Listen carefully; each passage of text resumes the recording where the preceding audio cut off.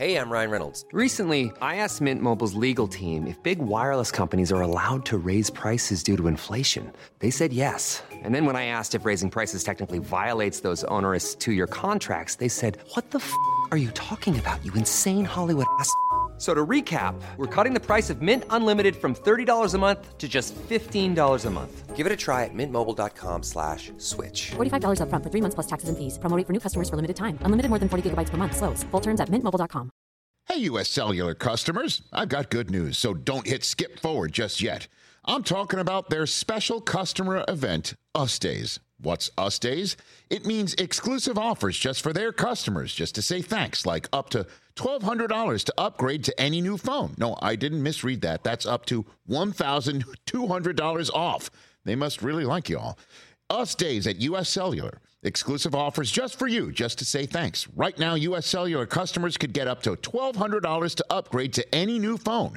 Visit uscellular.com for terms and restrictions. Howdy, folks. Double J here. That's right. That's J-E-double... No, folks, you know all that. Hey, guys. Jeff Jarrett here. And I just finished recording the very first episode of My World with Jeff Jarrett. You know, Conrad, he may be regretting right now bringing me on board because I don't think he liked some of the things I said. But guess what? You can hear it early and ad-free on adfreeshows.com. Or this Tuesday, May 4th, it drops. You know, what a roller coaster of a ride it was. The night Jeff Jarrett held up Vince McMahon. Come on, guys. Does that even make sense? Anyhow, hear the entire, complete, nothing but the truth, the whole truth, so help me God. Tune in this Tuesday, My World with Jeff Jarrett. Hey, got a quick question for you. How old are you going to be when you pay your house off? If you listen to this show very much, you know I'm obsessed with time. I'm also obsessed with age and how old people are. It's almost a meme at this point about how many times I've joked about how old AJ Styles is. But the reality is this. We can help you get out of debt faster and with cheaper monthly payments at Save with Conrad. And that might not be something you're thinking about right now. But check this testimonial. It comes to us from Joseph in Houston, Texas. He says, I drive for work, so I have no time to be on the phone. The majority of communication came via text. No rush. I got back to Derek when I could on my time. You guys cut down my payoff date by 8 years, even adding money to the loan and still making the payoff date 8 years earlier. So what we're talking about is, if you've got credit card debt, when's the best time to pay it off? Today. SaveWithConrad.com can help. But more importantly, cutting 8 years off of your loan. I want you to ask yourself this question. How old am I when I pay my house off? It's kind of weird that we don't know the answer to that right off the top of our head. We hear people all the time say things like, oh, I've got 6 car payments left. How many house payments do you have left, bro? How old are you going to be? And how old are your kids going to be? What we're talking about is paying your house off before your kids go to college. We're talking about paying your house off before you plan to retire. Nobody wants to retire and hope that they can still make a house payment. Retire your debt and then retire. Retire your debt and then help your kids with college tuition so they can avoid student loans. And if you've got student loans, you know you don't want to burden your kids with those. Let me help. Let me show you how to get out of debt faster and with cheaper monthly payments and the greatest tax deduction possible at SaveWithConrad.com. Now, as always, we don't need perfect credit or money out of your pocket, and if we can't help you save some cash, we won't waste your time. So find out how much money you can save right now for free at SaveWithConrad.com. NMLS number 65084, Equal Housing Lender. Oh, and did I mention we're licensed in more than 40 states? What are you waiting for? Find out how much money you can save right now for free at SaveWithConrad.com. Welcome to Something to Wrestle With. Bruce Pritchard. Well, you know. That's not a rib. She pooted. She pooted. What a rib? No, yeah, but me. There's no box of gimmicks. Rumor and innuendo. I don't deal in rumor and innuendo. And was he there? I was there. Say something about I don't give a shit. I ain't scared. I ain't scared of shit. Fuck him. You, Bruce. I love you. Take the cheese. Double cheeseburger. You take the bread. Double cheese. Well, you know. And then double mayo. You know, it's called chicken salad. Double onion, motherfucker. You're nothing but an egg-sucking dog. Throw Google machine. Goddamn, kid. God damn it. What the hell show you got there? I need more. Ooh, yeah. What say you? Pronouns, pal. And now, something to wrestle with. Con Bruce Pritchard. The second most recognizable athlete in the entire world today. Conrad Thompson. What happened when? What would Vince say about that? Well, hey Vince, to the my arms look good tonight. Yeah. They're so big. Yeah. Let's go. Bullshit. Welcome to WrestleMania. World title now. Welcome to something to wrestle with. Something to wrestle Something to wrestle with. Something to wrestle with. Dig it. Bruce Pritchard. Hey, it's Conrad Thompson, and you're listening to Something to Wrestle With. Bruce Pritchard. Bruce, what's going on, man? How are you? I'm just absolutely, positively fabulous. Oh, okay. Chases. You know what, man? I met a dog the other day, and I started talking to him, and I was like, "Oh, epicases, such a cases," and we had the damnedest conversation. He loved me. He would not leave me alone. Tell us about this dog. Where did you find this dog? He was like in the hallway. Oh, it's your own dog. No. Oh, you're at someone else's strange dog. house. Okay. Strange dog, backstage. Okay. And he was there. I just said, Jeff Pace. Said, Chase. We talked for a little while. He said, applications. Yeah, we knew. All right. Well, I hope that you don't try to talk dog through the rest of the episode, because this is going to be a challenging show as is, because I have a feeling you're not going to enjoy this one very much. Our topic today, Backlash 2006. Yes, this is that particular Backlash where Vince wrestled God, I believe, in the main event. So a lot to unpack here, as I like to say on the show. Let's just jump right into it, man. We're covering this because it's 15 years ago. Went down on April 30th, the Rupp Arena there in Lexington, Kentucky. We had 14,000 fans, and it did 273,000 pay-per-view buys. Overall, the event does $19.9 million in revenue.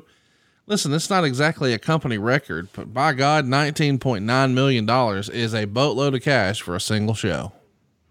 Yeah, that's not bad versus doing some of them $32,000 houses that we thought was good in Texas back in the day. Yeah, I mean, that is something that, we sort of gloss over, but we take the success for granted sometimes, and we say, oh, well, things were down relative to what, you sort of grew up in the business. This is another stratosphere, right? It sure is. And it was looking at it's kind of a new normality. Let's talk about this particular time here in 06. This is a Raw brand pay-per-view, back when we still had split brand pay-per-views. We're coming right off of WrestleMania 22, where we saw John Cena retain his title by beating Triple H. We also saw Shawn beat Mr. McMahon and Rob Van Dam win the Money in the Bank ladder match, and a lot of other stuff. But one of the big things that Wade Keller is talking about on the heels of WrestleMania is a situation regarding Steve Austin and Hulk Hogan. Wade would write, the two have not been around each other much over the years, and as the two biggest stars in WWE's modern history, all eyes were on how they'd interact at the Hall of Fame. The short answer is, at least publicly, they didn't. There are two schools of thoughts. One is that they have a secret pact to have a match at next year's WrestleMania at Ford Field and want to build up a sense of legitimate heat between the two, and hype kicks in for their first and assuredly only match at WrestleMania 30 or 23. The other school of thought has more credibility to it, which is that the match will never happen because the two just don't like each other. They wouldn't be able to agree on a finish or trust each other in a match. Austin is too vulnerable, and Hogan vulnerable to a Hogan mistimed move because of his neck, and money doesn't seem to matter enough to Austin to risk it. Here's the story according to several sources in the know, both close to Austin and Hogan. Hogan badly wants a match against Austin, but Austin has been resistant to the idea for several reasons, including those listed above. Vince McMahon offered Austin a 7-figure guaranteed payday to wrestle Hogan at 23, and Hogan has a deal in place where he automatically gets the highest payoff of anyone at WrestleMania. He'd have to waive that, and McMahon would have to offer Austin an obscene amount of money to get him to agree to do that match. And then Wade finishes all of this by saying Austin turned down the formal offer months ago. So, lot to unpack here. I know you're going to poke holes in a lot of this. Let's just go through it piece by piece. I feel like there was some disappointment that Austin and Hogan didn't happen. I kind of thought it would happen at WrestleMania 18. Of course, what we got wound up being probably even better when Hulk wrestled The Rock. But Austin winds up wrestling Scott Hall, and it just feels less than. Do you remember it ever being seriously discussed that perhaps we could do it at WrestleMania 23? I think that, it was discussed. It was, a lot of things are discussed, but I don't know that at that time that there was ever this set, okay, we're going to do this here, and we're going to do that there. When we got to wherever it was, and we had the Scott Hall match, it was with Steve and Rock and Hogan. Well, one of those guys, Rock and Steve, needed to face two of the NWO guys. And that's just how it felt at the time. Well, let's talk about the whole Hogan Austin thing. Was there interest in let's sort of try and just keep it on the table, or did they really not get along? I don't think that they didn't not get along. I don't think they interacted enough to get along or not get along. Do you think that a match could have happened? Like, would there have been enough trust? Would they have argued over the finish? Were they both sort of thinking they should go over? Talk to me about that. I think eventually the match probably could have happened had everybody stayed healthy. But you got to keep in mind, at that time, Steve was dealing with a lot of health issues. Steve was dealing with a lot of trust issues. So, to say that that match never would have happened, that's crazy to say, because I think that you just had to get over some of the issues that were basically rearing their head at the time. And that reality in and of itself was something that you had to take into consideration. Love talking about my friend Steven Singer. The competition really hates him. He makes the experience of buying a diamond better and better, and he makes it fun. Steven is the very first to offer each and every guest the perfect price. That's right. Have you ever wondered if you're getting the best price? Are you uncomfortable negotiating? Head to Steven Singer Jewelers and you're guaranteed to get the perfect price. You'll never pay more than the person next to you. Here's a little insider tip. Most jewelers mark their merchandise way up just to mark it down to make you feel like you're getting a deal. The person next to you may be paying less. Do you want an important purchase like diamond jewelry to be based on your negotiating skills? Not the case at Steven Singer. Because at Steven Singer Jewelers, you're guaranteed to get the perfect price all day, every day, 365 days a year. That's why we trust Steven Singer. He makes the experience of buying a diamond so easy. Check out Steven Singer Jewelers at the other corner of 8th and Walnut in Philly, or online at IHateStevenSinger.com. Steven Singer Jewelers, one place, one price. That's IHateStevenSinger.com. What do you make of Vince McMahon offered Austin a 7-figure guaranteed payday to wrestle Hogan at 23? I find that somebody just wanting to sensationalize a story. What about this last line here? Hogan has a deal in place where he automatically gets the highest payoff of anyone at WrestleMania. That's not true. That's people making up stories. Yeah. Okay, let's jump into it. We mentioned earlier, Rob Van Dam won the Money in the Bank ladder match at WrestleMania, which planted the seeds for him to eventually cash it in at ECW's One Night Stand #2 pay-per-view in June of 2006. And Keller would report the idea for Rob Van Dam to win the Money in the Bank match and use it, set up the ECW main event, was Paul Heyman's idea. Paul Heyman is apparently the guy who's been pushing behind the scenes for this, and Vince McMahon likes the idea, agrees to it, knowing it's going to give the pay-per-view a natural main event that it otherwise didn't have. Do you remember this thinking going into WrestleMania? Well, if we know we're going to do another One Night Stand and really get ECW kicked off, what if we sort of lay the groundwork at WrestleMania and have Rob win the case? Well, yeah, it only made sense. And it was also a situation of Rob really kind of standing out at the time. So Rob was kind of on that upward swing, and it made sense for it to be Rob, and it made sense for it to be Rob, even with the ECW pay-per-view coming up, even more so. It's mentioned, give more cachet to that. It's mentioned here. It's a matter of time till we find out, will it be John Cena or Triple H being champion at that ECW pay-per-view? But the betting line this week is that it will be Cena. Quote, they're not going to have Hunter win the belt earlier than they'd prefer just to avoid Cena getting booed at the ECW event. In hindsight, the heat, if you will, for John Cena versus Rob Van Dam in front of a rabid ECW crowd is what made that match so special. I was glad to hear, or at least read, hey, they don't really care about Cena getting booed here. That's kind of the idea, right? Us versus them. You need that. Yeah, you got your ECW. Look, the ECW audience was a loyal audience that was anti everything else. That same audience would go to a WWE show and maybe cheer John Cena and whatever. But they're a very loyal and boisterous audience. Let's talk about some other news and notes here. Meltzer would say, or Wade would say rather, we went Wade Keller this week over at the Torch, pwtorch.com. There's no clear timetable on when Shawn Michaels will be drastically cutting back on his schedule. Originally, when he returned full time, it was only supposed to be for a short span, but he enjoyed his return to work so much that he kept accepting more feuds and full-time bookings. Recently, though, he has become disenchanted, said one colleague. What WWE does sometimes is show their hand. Michaels realized that he's just one of their animals being herded around. He may be one of management's or Vince's favorites, but he's still just seen as one of the boys. More specifically, it's written here, Shawn was especially upset when he was told he couldn't fly on Air McMahon, the private jet, anymore, because it was off limits to all talent except Triple H, who's family. But when they needed him for a last-second booking, and he said he couldn't get a commercial flight to get there in time, McMahon offered the private jet.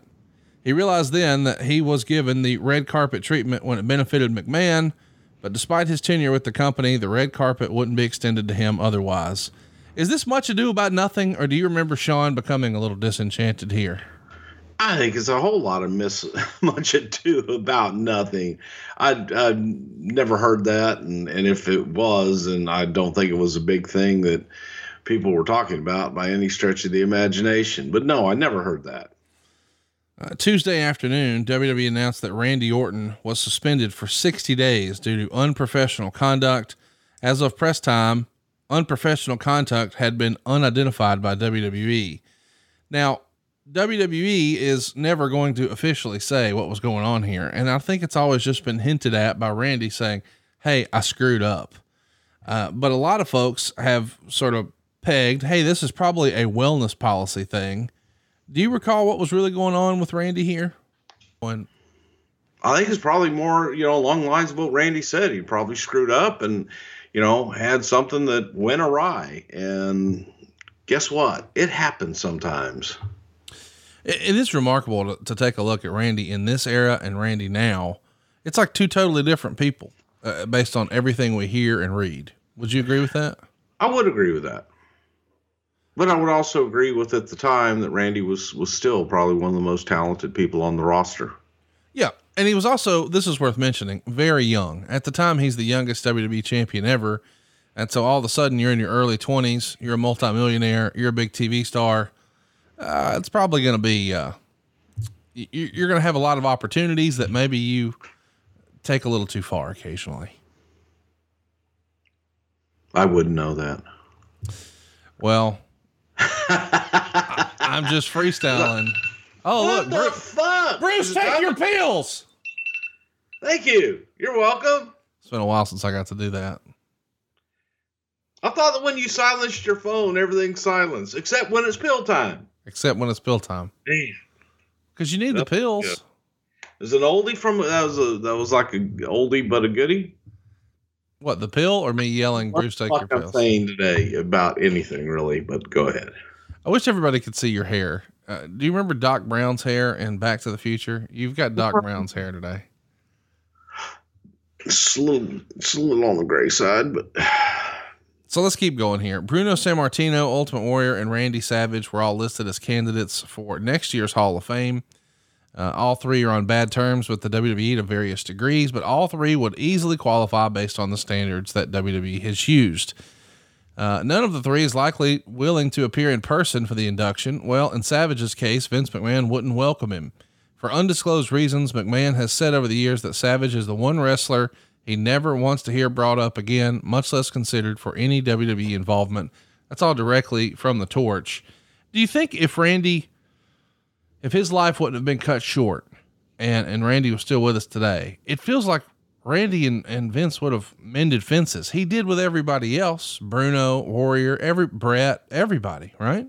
Yeah, I definitely think that Randy would have been there in person. 100%. I don't doubt that for a second. Joey Styles is doing commentary at the time, and it seems like he's having some trouble adjusting to the WWE style, or at least whatever Vince wants. He did ECW pretty much the entire tenure by himself, but it's a big difference here in WWE. And Wade would write, Jim Ross was backstage at the last 2 editions of Raw. He filmed the Chavo Guerrero interview, of course, but he also worked behind the scenes coaching Styles on headsets. It was apparent in Styles' commentary that Ross was feeding him lines and helping him get in plugs at the right time. Styles had heat on him 2 weeks ago when, right before going to a commercial for the main event, he made an issue of whether Triple H and Edge could get along. He had been specifically told that on the final plug before the main event, the centerpiece should plug the perspective of the babyface. In this case, John Cena being in jeopardy because he would be facing 2 heels. It was considered an inexcusable mistake because he had been coached on what specifically to say and when.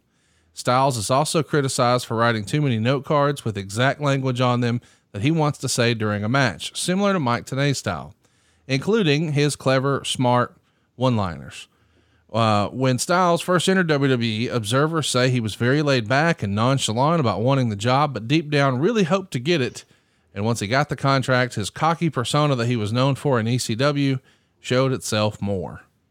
So let's just tag out right there. Do you remember Jim coming back in and trying to get Joey up to WWE speed, whatever that may be?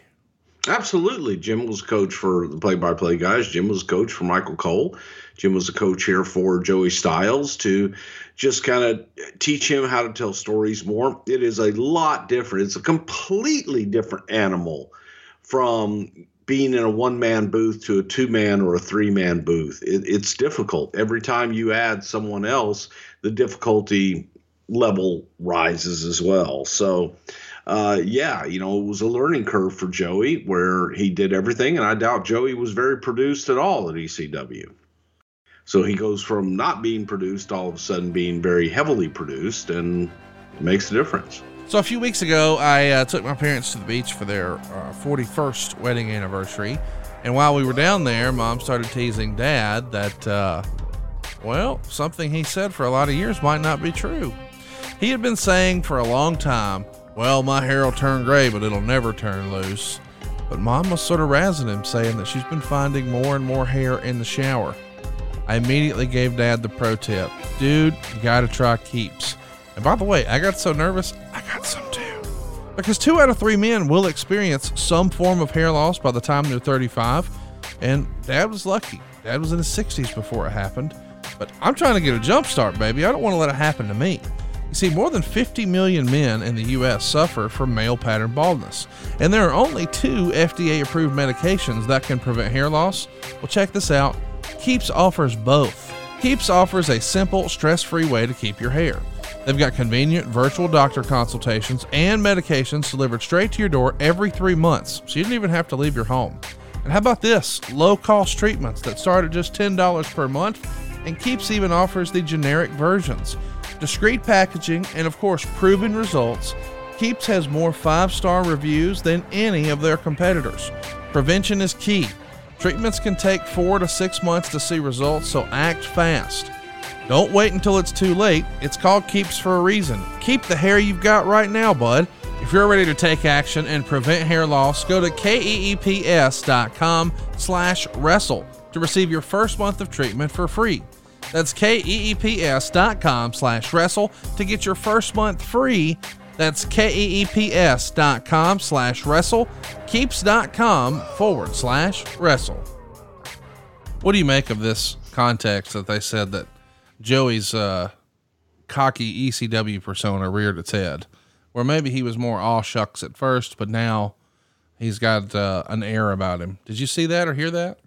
I got to tell you, you mean backstage or in real life? It's written here like it was real life, and I don't know him, but I can't imagine that. I never really experienced Joey being anything but really nice. Yeah, I find that one. Didn't see that. I found Joey to be very professional and pretty humble. Let's also mention there's a lot of speculation abound. Here we go. Now, though, he has been humbled, not just from browbeatings by Vince McMahon, but the realization that he has a long way to go and isn't a good announcer yet in a WWE context.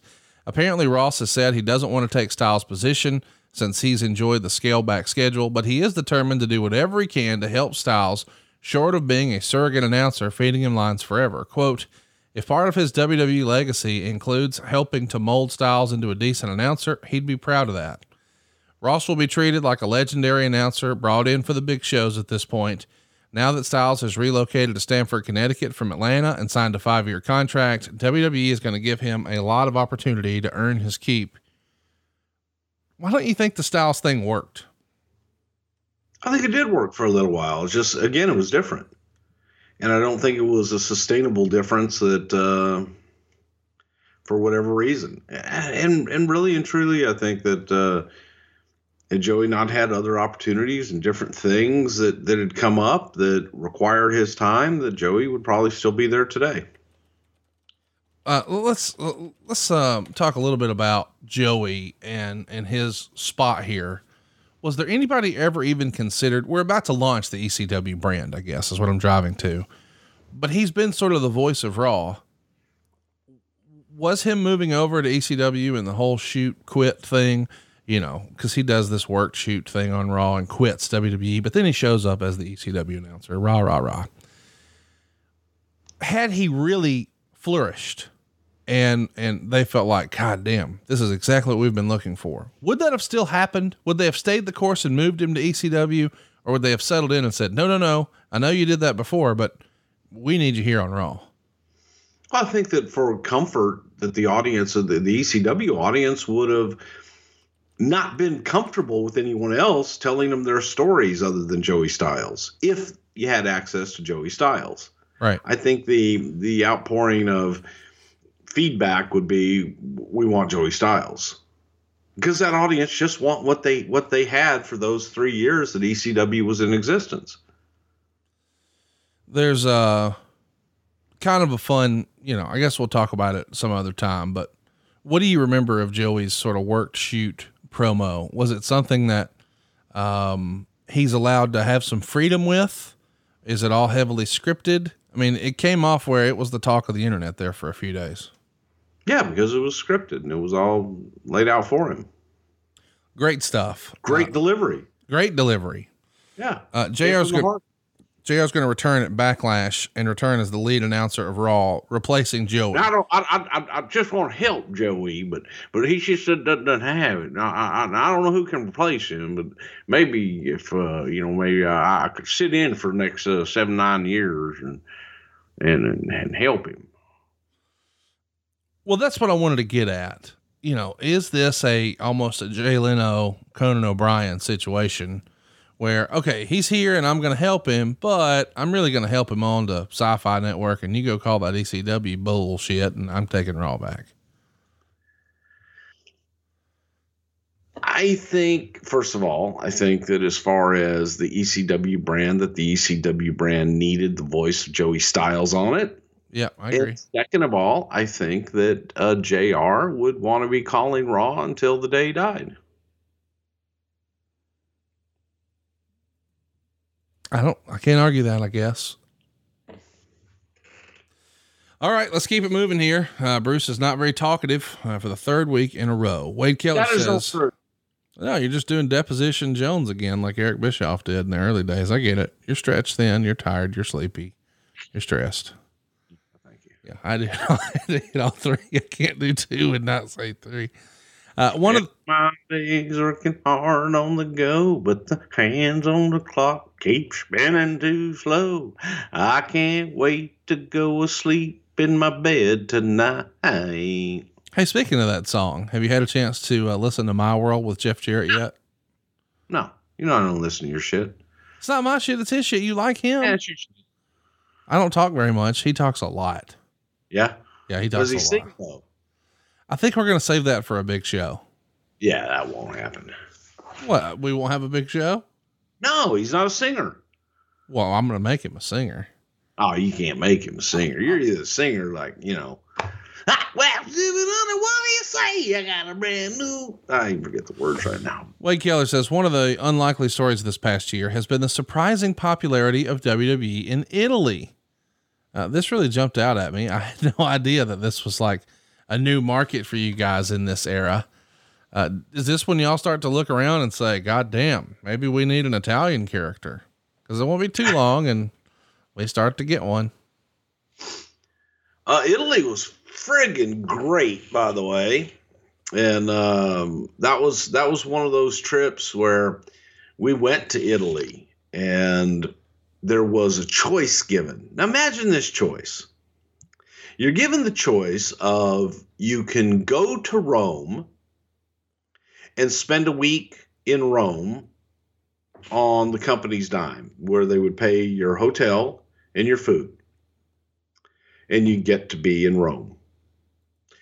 Or you could tour on a bus, your respected brand. If you wrote for SmackDown, you went on the SmackDown tour. If you wrote for Raw, you went on the Raw tour. And you could tour with the boys and everything in a bus in their shows. Guess which one I picked, Conrad? You hung out in Rome. I hung out in motherfucking Rome. Yeah. And I had a great time. So it was, Italy was absolutely fantastic, man. I loved Rome every single night down at the piazza. Oh, it was just absolutely great. And wrote one of the, if not the best, Brian Gewirtz Raw ever while in Rome. So there. Let's talk about ECW. Wade would say almost on a whim last week, Vince McMahon initiated a full-time relaunch of Extreme Championship Wrestling as a brand. This comes at the end of April when this is announced. And of course, Wade says the plans change and expand daily, but in short, the idea is to exploit the equity that already exists in the brand beyond the annual June pay-per-views. And so they're also talking about how they're going to be bringing in other talent. They're being offered full-time deals, and those names include Sandman, Sabu, Balls Mahoney, Just Incredible, Lance Storm, Francine, and he says perhaps others. Within the company, there's a lot of other unutilized talent that they think they can tap into on the ECW side of things, including Kid Cash, Super Crazy, Psychosis, Johnny Swinger, Al Snow, and of course, big names like Rob Van Dam, Chris Benoit, and Mick Foley as well. He says the biggest question, which is yet to be finalized, is how the brand will actually be presented after the June show.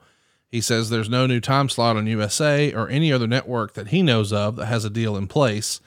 And for it to feel like a true relaunch, you need a separate weekly show.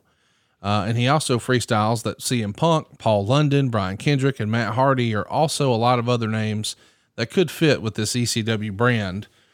What really sticks out to me is almost on a whim is the way this report starts. Was this sort of all of a sudden, do you remember coming to the office and it's like, okay, we're starting ECW. There wasn't like a big discussion or planning, a rampway, a runway. It's just, nope, we're doing it. Oh yeah. Cause that's just the way you do business in a publicly traded $1 billion company. Well, I guess my question was, it always feels chicken and the egg when you talk about TV deals. If you're going to launch a new television brand, you need a television clearance. Did Sci-Fi or did someone present an offer and say, hey, we would like to have WWE programming? So we had an opportunity, but what we didn't have was a theme. Does that make sense? Well, no, Vince was looking to, based on the success of the pay-per-views and looking for something, create more content. Everybody's always looking for more content. The networks Content. So if you create new content, now you have to find a home for it. So the content was there, and looking at it from that vantage point, we could reinvent ECW. Now you need a place for it to go, and then the FX deal came about. But it was kind of out there shopping, and didn't take long to shop at all. Do you think any of this would have happened had it not been for the success of that rise and fall of ECW DVD? Oh, I know it wouldn't have happened if that hadn't been successful. I mean, that sort of is step one, and then One Night Stand in 2005. And then you got to start looking around and thinking, shit, maybe there's something here. Right. Right. And you look at the desire always to have a desire to create your own competition. You're still looking for that as well. And maybe this could be it. Again, create a third brand that is something that might work. Who knows? Today's episode is brought to you by Geico. Do you own or rent your home? Sure you do. And I bet it can be hard work. But you know what's easy? Bundling policies with Geico. Geico makes it easy to bundle your homeowner's insurance or renter's insurance along with your auto policy. It's a good thing too, because you already have so much to do around the house. Go to geico.com, get a quote, and see how much you could save. It's Geico easy. Visit geico.com today. That's geico.com. And we thank them for sponsoring today's podcast. Next up, we should mention Brock Lesnar has finally finished his legal battle with WWE. Wade would say neither side is allowed to talk, but both parties have issued statements saying they're satisfied with what appears to be a compromise. The wording from WWE indicates they feel they are substantially protected from Lesnar working for their competition. Lesnar's lawyer said that Lesnar will be able to pursue a living in his field. In other words, Lesnar probably can't wrestle on TV in the U.S. for a certain period of time, but can wrestle overseas and participate in MMA fights. Of course, we know Brock is going to take a dabble over with New Japan Pro Wrestling and try his hand at MMA and do quite well in the UFC. What do you remember about this pissing contest finally coming to an end? Sometimes you just reach a point of, enough and being done with it, and you move on. And that's pretty much where we were at that point. It was, you protect your IP as much as you can, and you try to protect, that's why you have contracts, and do what you have to do. But then when it's over, and you at some point you just got to move on. Right. And from our vantage point, that was something the lawyers were battling with, and that's not anything that we were in a day-to-day, what's the status there? Because there was never, at that point, there wasn't okay, well, he's coming back here. That wasn't what we were looking for. So I really didn't care. Let's talk about some other news here. Prior to the WWE heading to England for the bulk of the European tour, quote unquote, network guy Palmer Cannon quit the company. While drinking with JBL, Chris Benoit, and Dave Finlay, Cannon grew upset with the ribbing he was the target of, confronted JBL about it, and before a physical confrontation took place, decided to quit. He flew himself home. One WWE source tells The Torch that JBL is automatically being made out to be the bad guy because of his reputation of being a hard ribber. But in this case, this is a situation where Cannon was just overreacting. Quote, I hear Cannon felt entitled, that he had paid his dues instead of sitting there and listening. Cannon lost to Funaki at the April 19th show in Italy before quitting and booking a flight home. Cannon was not used on SmackDown as a wrestler, but actually did train to be a wrestler and was signed by WWE just over a year ago, originally as a wrestler. What can you tell us about Palmer Cannon and how this kind of got off track? Well, the whole Palmer Cannon thing was this guy looked like a network executive. That's how he got the gig. He was a guy that was in developmental and looked like I could see him in a boardroom in a network. So that's why he was chosen. He had a look. Coming in, we figured we could teach him what he lacked in the working department inside the ring. And his personality was dry, kind of that of a network executive as well. So he was brought in, was not a good fit. And, JBL gets a lot of heat and gets blamed for a lot of things, maybe just because he's the loudest. But John was not the only one that had issues with Mr. Cannon. And again, it just isn't a fit. It's kind of like in your mortgage company. You may have the greatest, the perfect fit that you think that you want to make work, and they come into that environment, and Larry and others in there, they just don't fit with them. And so you've got to make that decision that, okay, well, they may be the best, but they don't fit with the other 6 loan officers I've got here. Right. And they may just go somewhere else. I'll go down to XYZ Mortgage. Let's talk a little bit about, you make the torch here and it's not favorable. Surprise. Another former WWE talent says Laurinaitis is a good fit with Vince McMahon's inner circle of Bruce Pritchard, Gerald Briscoe. Quote, Pritchard is the type to be your friend to your face, goad you into saying something negative about Vince and then run to Vince and quote you to get you in trouble and score brownie points with the boss. For what it's worth, Pritchard is the executive who caught Randy Orton violating a WWE policy backstage WrestleMania week and promptly reported it to Vince McMahon, which was the final straw in Orton getting suspended. Well, what say you, Conrad? You've been around me for several years. No, that is not you. That is not your MO. I can agree with that. But you've heard that because you've heard that from people that don't know me. Well, yeah, listen, I think, one of the great things about Something to Wrestle is so much of this stuff was out there for so long, and you never try to control the narrative. You just said, fuck it. It's a quote unquote dirt sheet. Who gives a shit? And so a lot of fans tuned into this show for the first time thinking, who wants to listen to Pritchard? He's a stooge and he's a blah, blah, blah. And then you listen to the show and you're like, he's a fucking entertaining son of a bitch. So here we are enjoying our Something to Wrestle success. But still, when you read about this has to make you feel these motherfuckers. No, I don't dignify it with an answer because it's ill-informed, people stating shit that from people who aren't there, that watch from the outskirts, that have no idea. How does the story like the one here about it was Pritchard who caught Randy Orton violating a policy, blah, blah, blah. How does that get out? Same way everything else gets out. Okay. This is a great show so far. Telegraph, tell the wrestler. Kurt Angle's coming off the road right after Backlash. Wade would write, Kurt Angle has been taken off the road so his body has time to recover. Unfortunately, Angle is facing chronic pain for the rest of his career, considering the condition of his damaged neck. For years, Angle has wrestled with a neck that is considered as bad, if not worse, than the condition of Steve Austin's. Austin is concerned about paralysis from one wrong bump, so he retired from active wrestling and is hesitant to even return for a match or two. Yet Angle is so driven to be considered the best of all-time pro wrestlers, and he realizes he hasn't secured that lofty position yet, so he continues to wrestle despite the risks.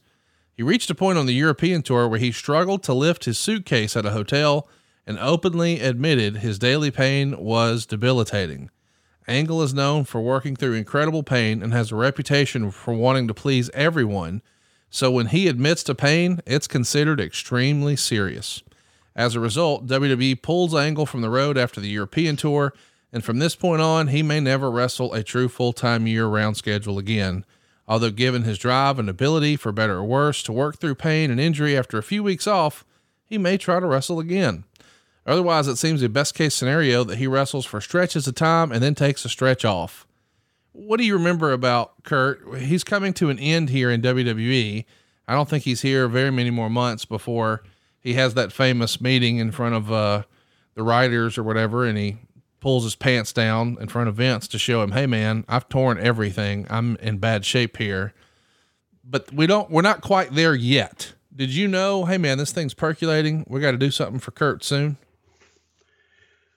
Yeah. And here's the thing. You don't know what you don't know. Right. So Kurt isn't coming in and telling people, and he may tell people privately that he's hurting and that he's in pain. But I can tell you a lot of times, and asking Kurt, how you doing? No, man, I'm fine. I'm great. No, I'm a little banged up, or I hurt this. No, but I feel great today. I've been stretching out, and you don't know.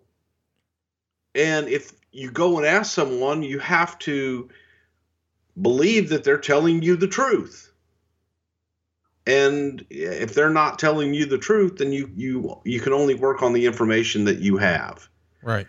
And if, you send them to a doctor and then the doctor says they can't wrestle or they're have this injury, tore something, okay, then you act on that.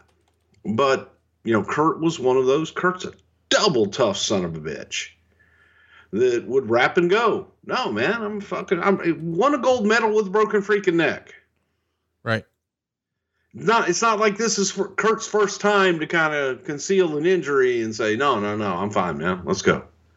And with a broken neck, could you imagine, had Kurt not had a broken neck, how well Kurt would have done in the Olympics? Or WWE. Like, how much better could you be? Right. And he was the best in the world. Yeah. So, it's hard to grade on that curve. Okay, you're the best and you're damaged. Yeah. Okay, well, that's pretty fucking good. So, but the point is I don't think that anybody knew until Kurt finally raised his hand and said, hey, I've got some issues over here. Let's talk a little bit about the show now. We're finally here. We're about 7 minutes into our conversation so far. Let's talk about Backlash. On Heat prior to the pay-per-view, Goldust beat Rob Conway with a power slam, and Joey Styles and Jerry Lawler called that match. But after the pay-per-view intro, Jim Ross joins Jerry Lawler at the broadcast position without any explanation, which Wade said wasn't surprising. Match number 1, Carlito gets a win over Chris Masters in 9 minutes and 58 seconds. Meltzer would say that Masters worked on Carlito's neck and in the back of his head after Carlito took the early offensive control. Of course, the master lock is what we're trying to tease here. He goes for the master lock eventually, but Carlito slips out and hits the lung blower. He makes a cover, places his feet on the ropes for the win, and he gets it. So there you go. Carlito wins. Meltzer didn't love it though. Called it a dud. There's a misplanned spot about 8.5 minutes in where Carlito's on top of Masters and Masters forgets to kick out, and the referee comes up short on a 2 count that really was 3.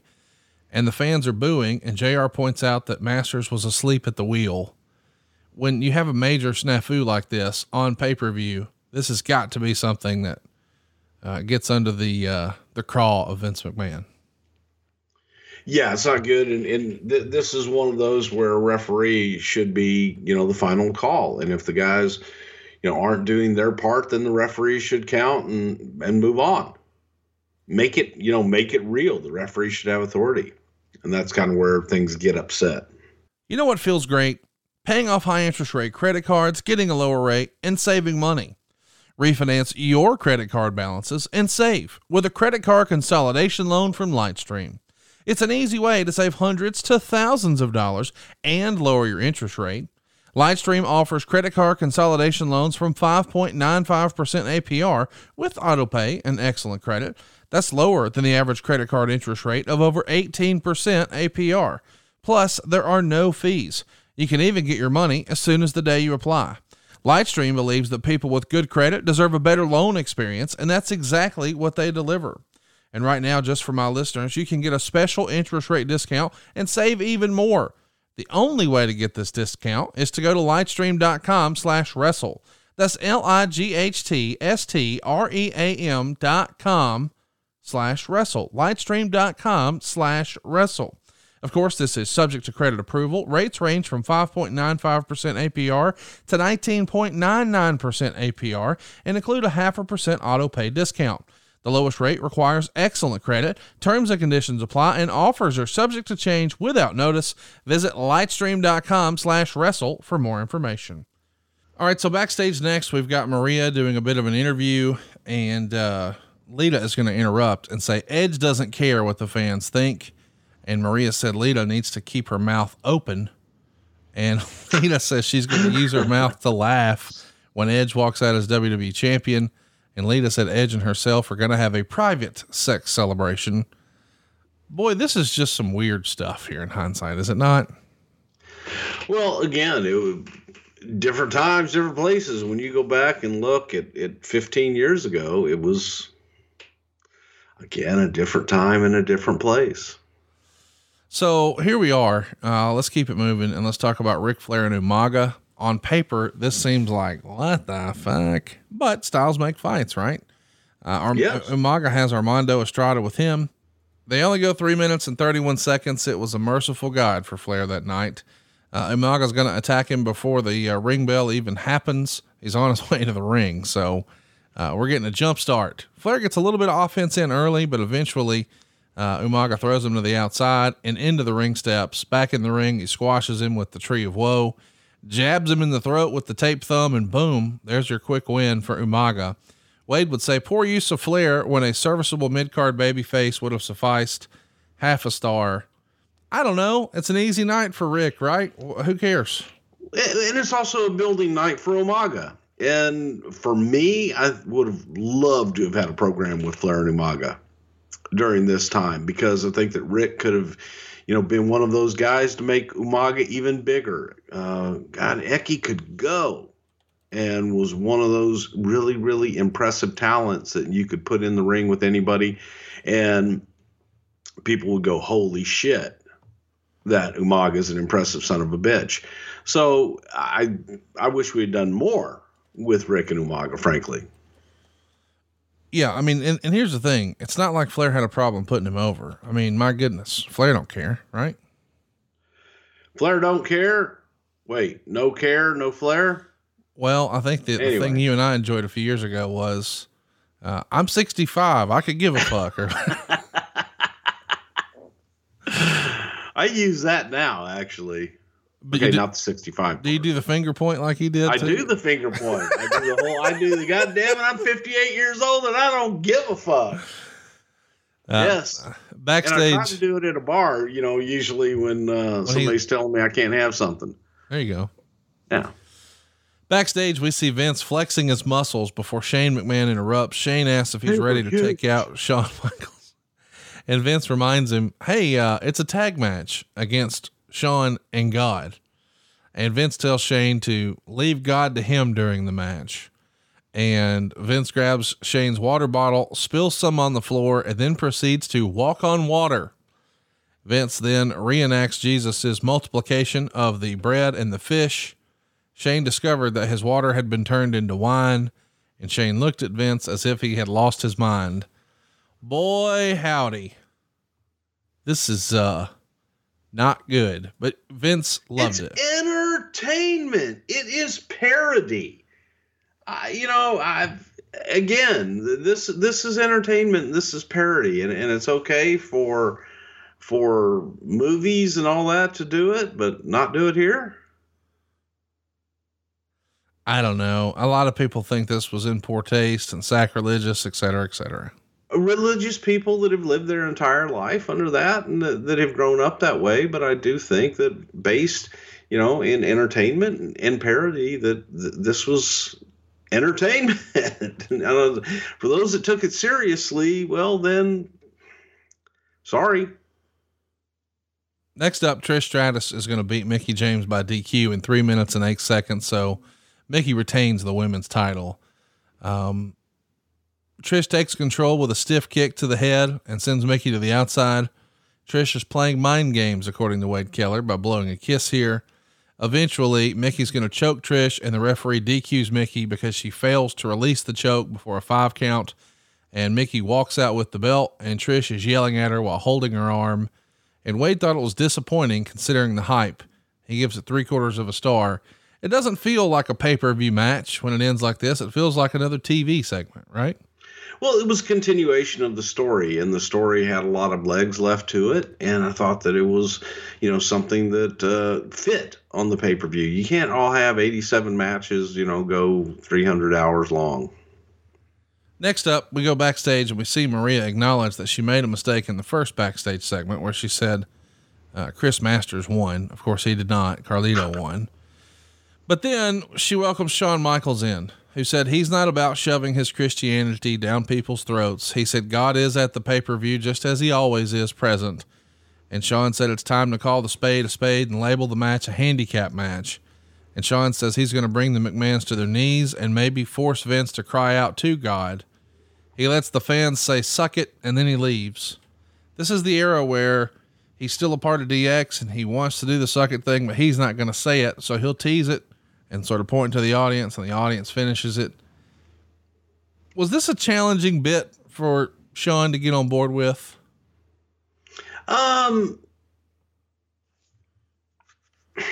don't know. I think that it was a bit of a sell, but I think that Sean got it. You know, Sean got the fact that this was a parody and that, you know, no matter how you get your message out sometimes, I think from Sean's point of view, that it's a good thing for him to get his message out and for him to talk about the change in his Christianity beliefs.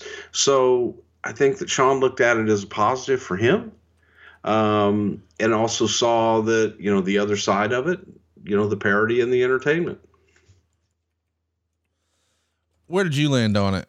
I mean, were you trying to sell Sean on it? Does Vince sell Sean on it? I'm just wondering how that conversation happens and you start to say, come on, it's entertainment, pal, all that stuff. I don't think it ever got to that point. Okay. I don't think that it ever got to the point of Sean saying, oh man, I don't want to do this or anything like that. It was kind of like, okay, let me think about it. And then I get it. Sean's a smart guy. Next up, Rob Van Dam and Shelton Benjamin. And this is a great match. 3 1/4 stars. They get plenty of time too. 18 minutes and 47 seconds. Rob Van Dam retains the Money in the Bank contract, but he captures the Intercontinental title in the process. Before the match, Lawler and Ross are asking about the status of Shelton's mama. And Ross said mama recently had surgery. And then of course, Lawler brought up Dr. Heine's skit with Mr. McMahon. And JR says, was that good television or what? And of course the fans start chanting ECW for Rob Van Dam. Pretty good match here. There is a ref bump. Shelton tries to use the briefcase. Rob Van Dam tosses it to Shelton and then hits a Van Daminator, which pops the crowd because it's not a chair. It's the case. He goes up, hits the 5-star frog splash, and that's it. Wade would say strong athletic display for these two mid-card wrestlers, making a case for main event status. 3 1/4 stars. What'd you think watching this one back? I thought it was excellent. It was excellent. And I enjoyed watching both Rob and Shelton go because they both could go. And it was nice to have not an overwhelming story, but a good story with two guys that could tell their story inside the ring. And it just showed, you know, Rob shine and Shelton shined in this thing as well. So it was simple, but yet at the same time, it was damn exciting and one of those that people can leave, you know, feeling really good about. Rob would end up losing the Intercontinental title back to Shelton at the May 15th Raw. And then the next week, Rob would come out and tell Cena he's going to be chasing his world title when he cashes in his Money in the Bank contract at One Night Stand. Chat me up. If you know we're going to have him drop it in 2 weeks and then go for the world title, why do an IC switch here? Why not just have Shelton retain? Well, then what good is that? Well, I'm just wondering if is it, we're trying to make you feel like you got your money's worth. You saw something happen. You saw a title switch. Well, yeah. And also it keeps people guessing. Okay. And again, to the smart fan, they would analyze that. And, oh, well, they had to do this. Well, why can't shit just happen? And why can't, different people win on any given night? In hindsight, we know Rob Van Dam is going to go on to be a big star. He's going to have a little trouble with the law that cuts this push short, but here he is having a series of really good matches with Shelton Benjamin. Is this as close as Shelton ever got to the quote unquote brass ring? Do you think? I think Shelton's had a lot of brushes with it and is one of those talented guys that will always go down as one of the most talented guys to ever lace up a pair of boots. After a video package airs recapping the Big Show Kane feud, Todd Grisham interviews Big Show, who was wearing bandages over his injured left eye. He said that unlike Kane, he didn't snap and start attacking people when he was in the Waterboy movie. He said he doesn't know why Kane is upset about May 19th, but it would be an eye for an eye against Kane. So here we are, Big Show and Kane, and they're going to go to a no contest in 10 minutes. Wade didn't like it. He gave it a dud. There's a lot of silliness here. Wade would say, the match dragged and Ross said, this has not been a pretty match. Show tried to stab Kane in the eye, but Kane blocked and then kicked Show to the outside. Kane followed Show to the outside, and then the lights went down and Kane's inner voice came over the PA system. His voice repeated the May 19th date and warned him it would happen again. Ross said he couldn't explain where the voice was coming from, and Kane is inflicting pain on himself as Show is trying to console him. Show grabs a chair from the outside and then takes Kane out of his misery with a chair shot. Show walks out of the ring, and then Kane sat up and began to smile an evil smile. So without a decision, the match thankfully ended. What is this? I know we're trying to cross promote a movie, but we're asking people to buy this on pay-per-view. What the fuck? It was a collision of the giants. This was a fucking big fuck. This was bad. Yeah, this was not good. No. That's what this was. This just wasn't good. And again, the whole story. I will say this though, man, with the May 19th stuff and the way that we got it, we had people buzzing about May 19th. Right. And at one point, I think we had the wrong date. And if you go back, and I could be wrong here, but I know internally we had the wrong date of the actual premiere versus when it was going to be in movie theaters and all this other stuff.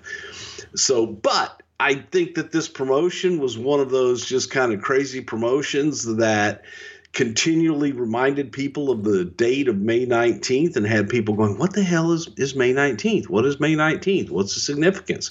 And then when you got to the significance, there was enough interest there to say, you know what, I might just go check this out.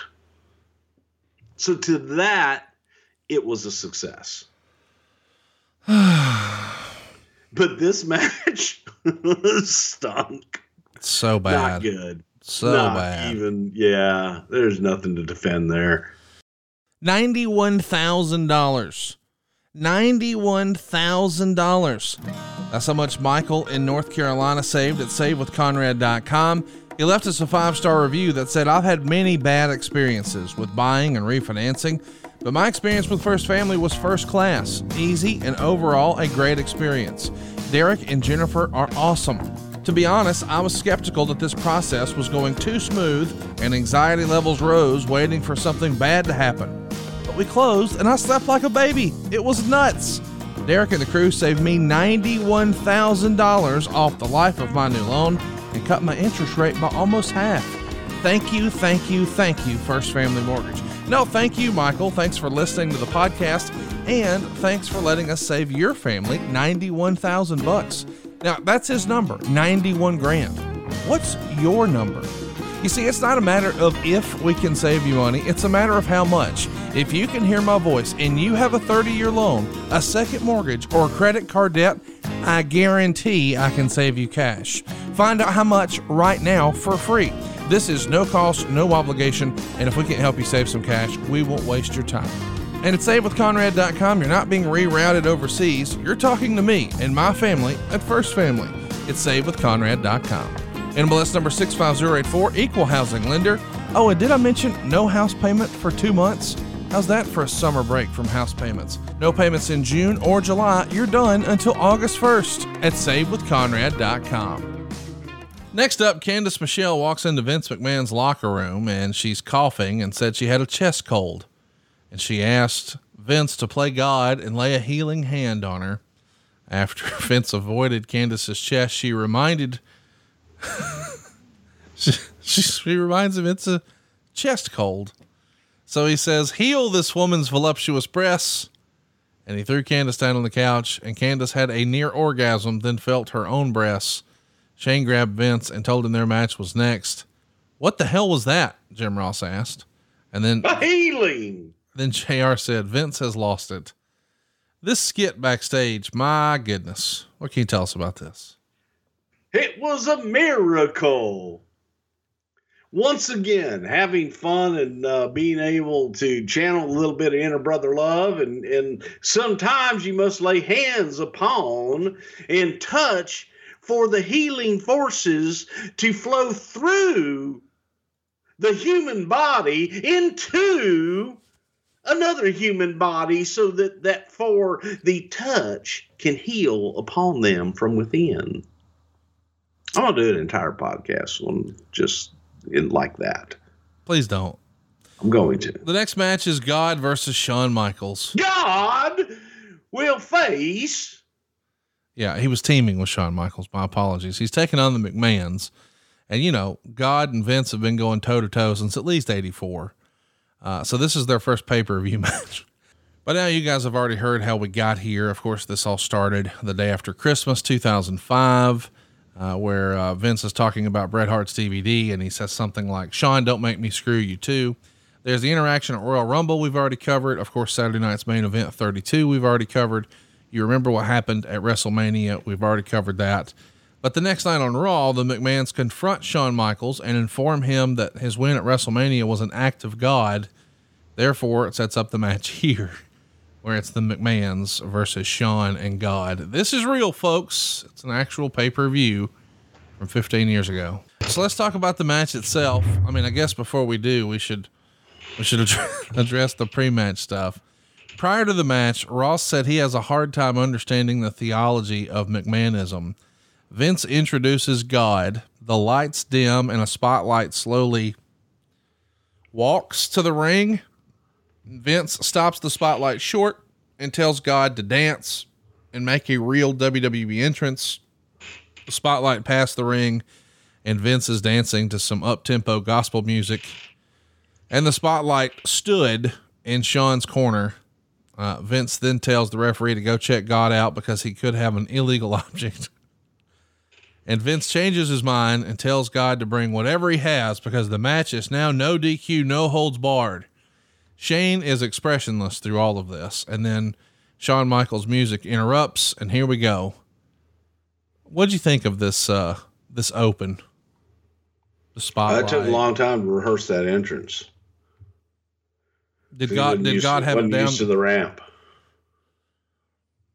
And then getting in the ring and all was kind of, you know, you got to wipe your feet and all that shit before you get in. Is this your thinking? Let's put the spotlight in the corner and give the spotlight a ring entrance. And well, how in the hell else are you going to know where he is? I'm with you. I'm asking who came up with that idea. Oh, I have no idea. I'm sure that was a Vince idea. Just kind of, you know, he's got to have a spotlight. Give him a lighting treatment. Are y'all all just tickled, cracking up when you see it? I thought it was highly entertaining. Vince says Shawn Michaels and God are going to go straight to hell by the end of the match. And Shawn lands a punch, and there we go. We're starting the match. What did you think of the match itself? Well, I thought if it had been held in the Tokyo Dome, the match wasn't bad. The match was fun. I thought the match was good. You know, it's a typical handicap match. And they did what they needed to do. Vince eventually tags in, takes his belt off, and starts whipping Shawn Michaels. He smashes a trash can over his head and then grabs a mic. He's yelling in Shawn's corner, "Where the hell are you going, God?" And then he announced, "God has left the building." Lots of fun stuff here. You know, there's table spots, there's ladders, there's big elbows. The Spirit Squad's here. The Spirit Squad eventually attacks Shawn and lay him out, and then they resuscitate the McMahons. The Squad takes Shawn into the ring, slam him through one of the tables. The Squad placed Vince on top of Shawn, and there's your win. And Lawler said, "The Father, the Son, the Holy Spirit Squad."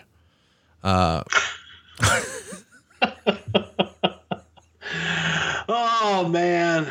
3 stars. Look, I know where I'm going, Conrad. So I was like, Meltzer would say, I keep saying it. Wade would say, "Good spectacle match with good heat for Shawn's comebacks. The finish didn't feel like the type of finish to conclude a feud." Yeah, no kidding. Can you believe that God lost? He left. He walked out. So you think the story here is God turned his back on Shawn Michaels? Well, okay, hang on. See, and I'm going to give you an analogy here. Oh. And this is when I was a kid, and I know I've told you this story. I don't know if I've ever told our listeners this story about the time that I had to go to Paul Bosch's testimonial at his church in Sugar Land, Texas. Very beautiful place. And I'm in the stands and I'm listening, and one of the main speakers gets up and he talks and he tells a story about going hunting. him and 4 of his friends. They were on a hunting trip somewhere in the mountains. And as they were on this hunting trip, they came across a sheep on the side of the road. And this sheep had broken its ankle and had been left on the side of the road to die because the rest of the flock couldn't help the sheep with the broken ankle and had left this sheep on the side of the road to die. And this speaker went on to say, he goes, Lord Jesus Christ, he will not leave you on the side of the road to die. No, he will not. If you're a part of his flock, they will pick you up and they will bring you with, regardless of your condition. So the next day, Paul Bosch comes in and into the office, and he asked me, he says, so what did you think of the presentation last night? I said, well, it was interesting. Does he have any questions? I said, I do have one. I said, what's that? I said, well, you remember that story that the main speaker was talking about, going deer hunting and everything up in the mountains and coming across a sheep? And yeah, he gets really interested. And I said, well, that's cool, God won't leave you on the side of the road. I said, but who was looking after the deer that those guys were pointing the rifles at and killing? And Paul just got up with the utmost disgust, grabbed his briefcase, and walked out of the office. And I don't think we spoke for about 3 days after that. So what I'm saying is, you're a heathen. I'm a heathen. Yeah, I got that.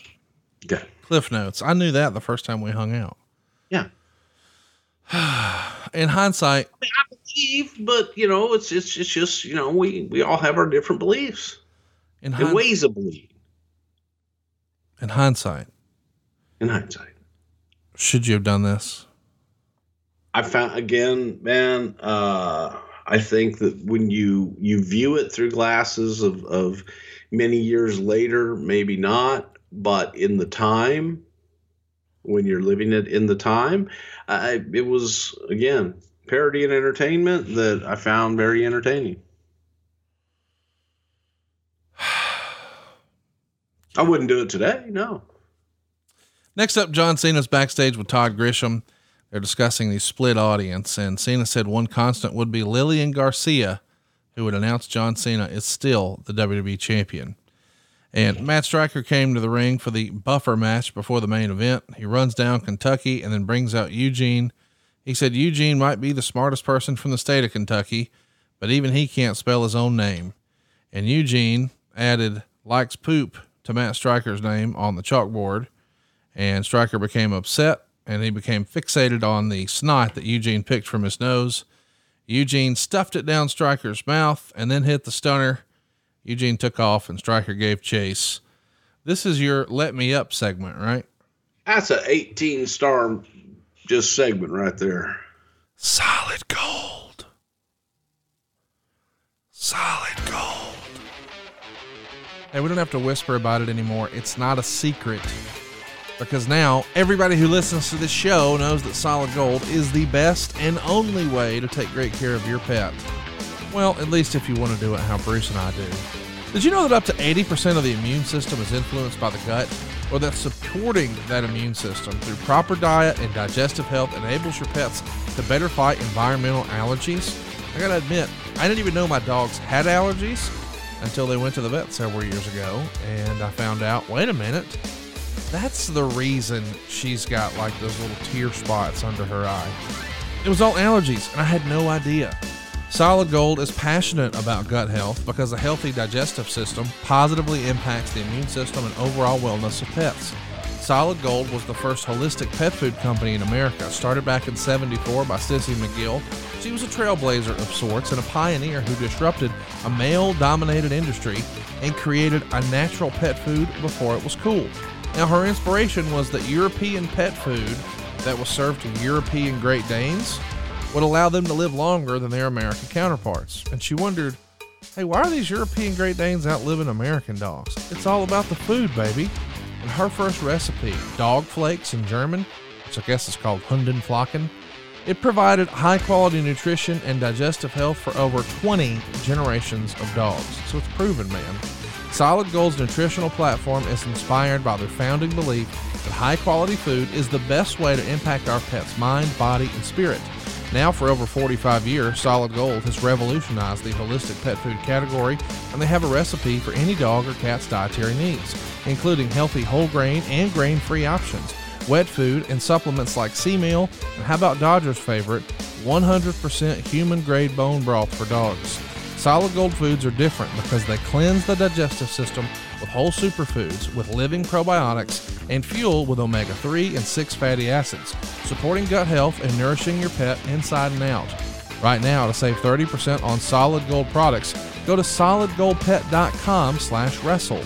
That's solidgoldpet.com/wrestle to save 30% on select Solid Gold products. Remember, it's solidgold.com/wrestle. Next up, it's a three-way dance for the world title. Triple H won the Road to WrestleMania #1 contender tournament, so he earned a shot against John Cena at WrestleMania. Of course, Cena won, making him tap out. The next night, Triple H demands another shot, but Edge interrupts him, and he says, hey, I became the WWE champ at New Year's Revolution. I deserve a shot. And here we are. We've got a three-way dance set up. So they get 17 minutes and 10 seconds. And when Wade would say no crazy ring entrances like WrestleMania, Edge ducks out after the opening bell and tells Hunter and Cena to start the match. I've always liked that. If it's a three-way, why not just remove yourself from the situation and let these guys beat the shit out of each other and get tired, and I'll pick my spots. Edge positioning himself as the ultimate opportunist. That made sense, right? Actually, absolutely. And the spot was stolen from, if you go back to the, probably best Royal Rumble, the 92 Royal Rumble, I always loved when Jake made his entrance and Piper, and it may have been Piper and Flair were going at it, and Jake just slid in and went to the corner and watched him. Like, why get involved? Yeah. That's smart. Yeah. Okay. You two guys are going at it. I'll be over here. let me know when there's an opening. I'll jump in and do whatever it is I need to do. Eventually Cena's going to get involved here with Lita, and there's a 5-knuckle shuffle that he's going for. And when Lita pulls the top rope down, Cena falls to the outside and fans cheer it. So this is definitely the era where fans are starting to turn against John Cena. Was there any concern about that, hey, we're positioning him as our babyface, our great white hope, our All-American, our next Hulk Hogan, but the fans just don't seem to be with it? I think that there was, yes. I mean, there was concern amongst a lot of people thinking that, you had to protect John in the traditional babyface way, but John wasn't a traditional babyface, and the audience cared so damn much about John one way or the other. Those that loved him. Those that didn't, they were boisterous. So as long as they were reacting, like, well, you know what? They care. The match gets really, really bloody here. When you watch this back, I mean, me and you have talked off air before, you don't really dig all the blood. Can you enjoy it here in 06, or when you watch blood in wrestling, does it usually need to be like the 70s or 80s for you to be with it? No. And again, I think that in the moment, sometimes, the old school way of thinking was, this is good for the story. This is good for business. This is believability. And you get wrapped up in it. And I think that blood elicits emotion. So you can relate to bleeding. You can relate to that pain. So it's an effective tool. I just, in my older age, man, I just kind of got to the point where you don't really need that to sell the same emotion and to be able to sell and tell the same story. And it may just be me, but that's as you get older, your tastes change. Yeah, they do. Let's talk about the finish here. Hunter tosses the chair aside, then retrieves the sledgehammer. Edge catches him out of nowhere with a spear, and then Edge goes after Hunter with the sledgehammer, but Hunter avoids it. Cena goes for the FU on Edge, but Hunter low blows Cena and Edge falls to the outside. Hunter then goes for the pedigree, but Cena drops Hunter onto his back and then goes for a bridge pin for the win, and the place explodes. Wade would say it was a good and brutal spot fest. They handled the three-way situation as believably as possible, and it was main event worthy. He gave it 4 stars. I think this is so fascinating where fans are booing John Cena when he comes in. They're booing or they're cheering when John Cena gets screwed by Lita midway through the match on a random spot. But when he gets the pin, they've told such a great story, they explode. So even if their guy didn't win, that's not what it's about. We just saw something fucking awesome and they explode. Yes. And I think it surprised them too. So they were happy to be surprised and like, damn, that was good. And that explosion was for something that they may not have expected, but they were happy because he earned it. He being John Cena earned it throughout that match. And all 3 of those guys left everything they had in that ring. And the audience appreciates that, and they look at it and go, yes, this is what we wanted. And I think that that's a lot of where that explosion came from. Overall, what'd you think about this show, watching it back for the first time in 15 years? Thumbs up, thumbs down, thumbs in the middle? I thought it was a thumbs up. And, you know, mainly from the Vince and Shawn and Shane handicap match and the last match. I thought the last match was absolutely spectacular. I want to mention too, after the match, Hunter attacks John Cena from behind. He's going to grab the sledgehammer and then lay out the referee. He drops Edge and Cena with sledgehammer shots to the face. He does a DX crotch chop over Cena's fallen body, and Hunter's music plays. And then he gets to the top of the ramp and does another crotch chop. So Cena and Edge are motionless on the mat as Hunter is playing to the crowd. So even though Hunter has been positioned as a heel, we're definitely flirting with him being a babyface.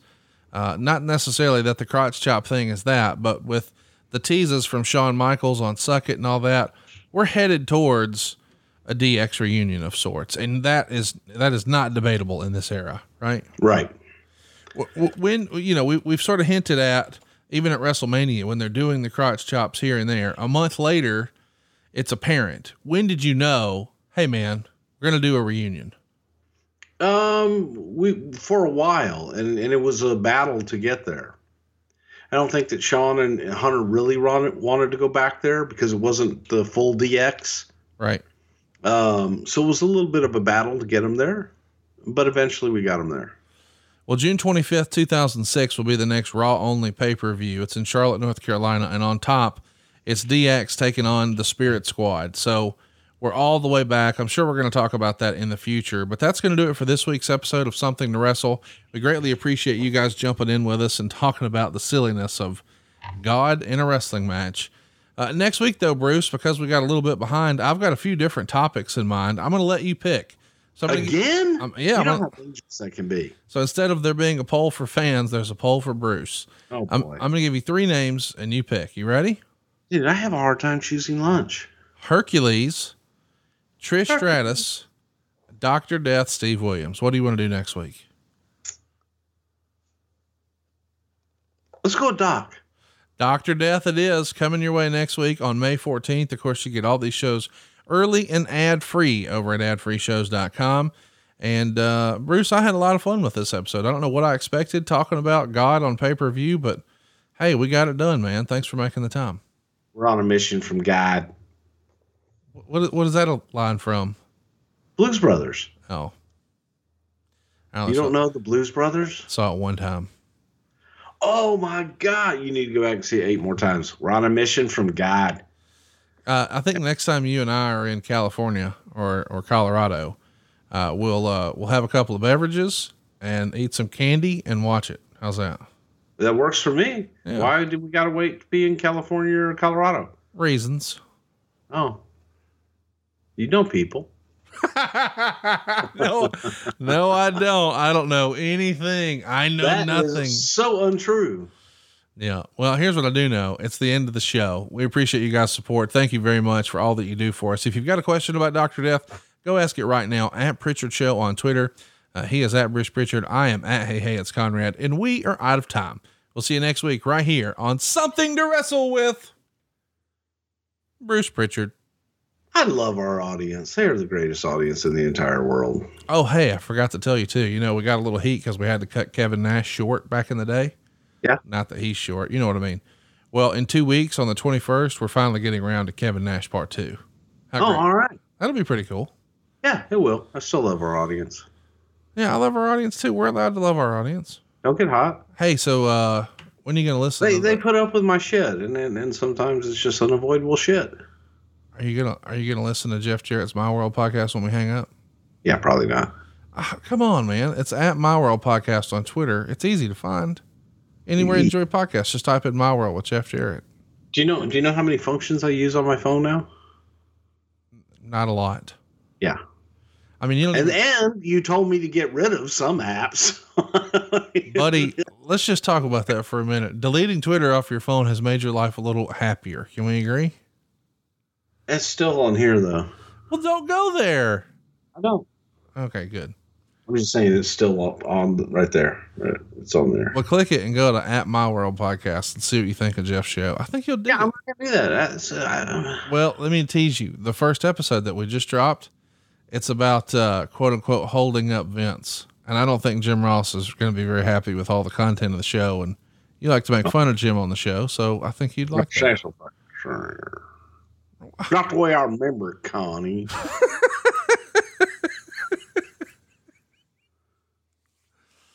You know, I got to get you fired up and him fired up and get a little liquor going in y'all and just click record. Yeah, well, first thing we got to find is that TIME. Well, you want to sing us out? I'm still recording, by the way. Oh, what the fuck? What do you mean? I said goodbye, and then now you want me to spend my days working hard on the go, but the hands on the clock keep spinning too slow. 'Cause I can't wait to be alone with my baby tonight.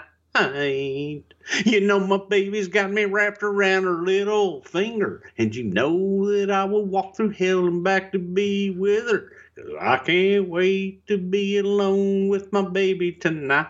Hey. Ho, ho. That's all I got. All right, we're done. See you later. See you next week, folks. Love talking about my friend Steven Singer. You know, the competition really hates him. He makes the experience of buying a diamond better and better, and he makes it fun.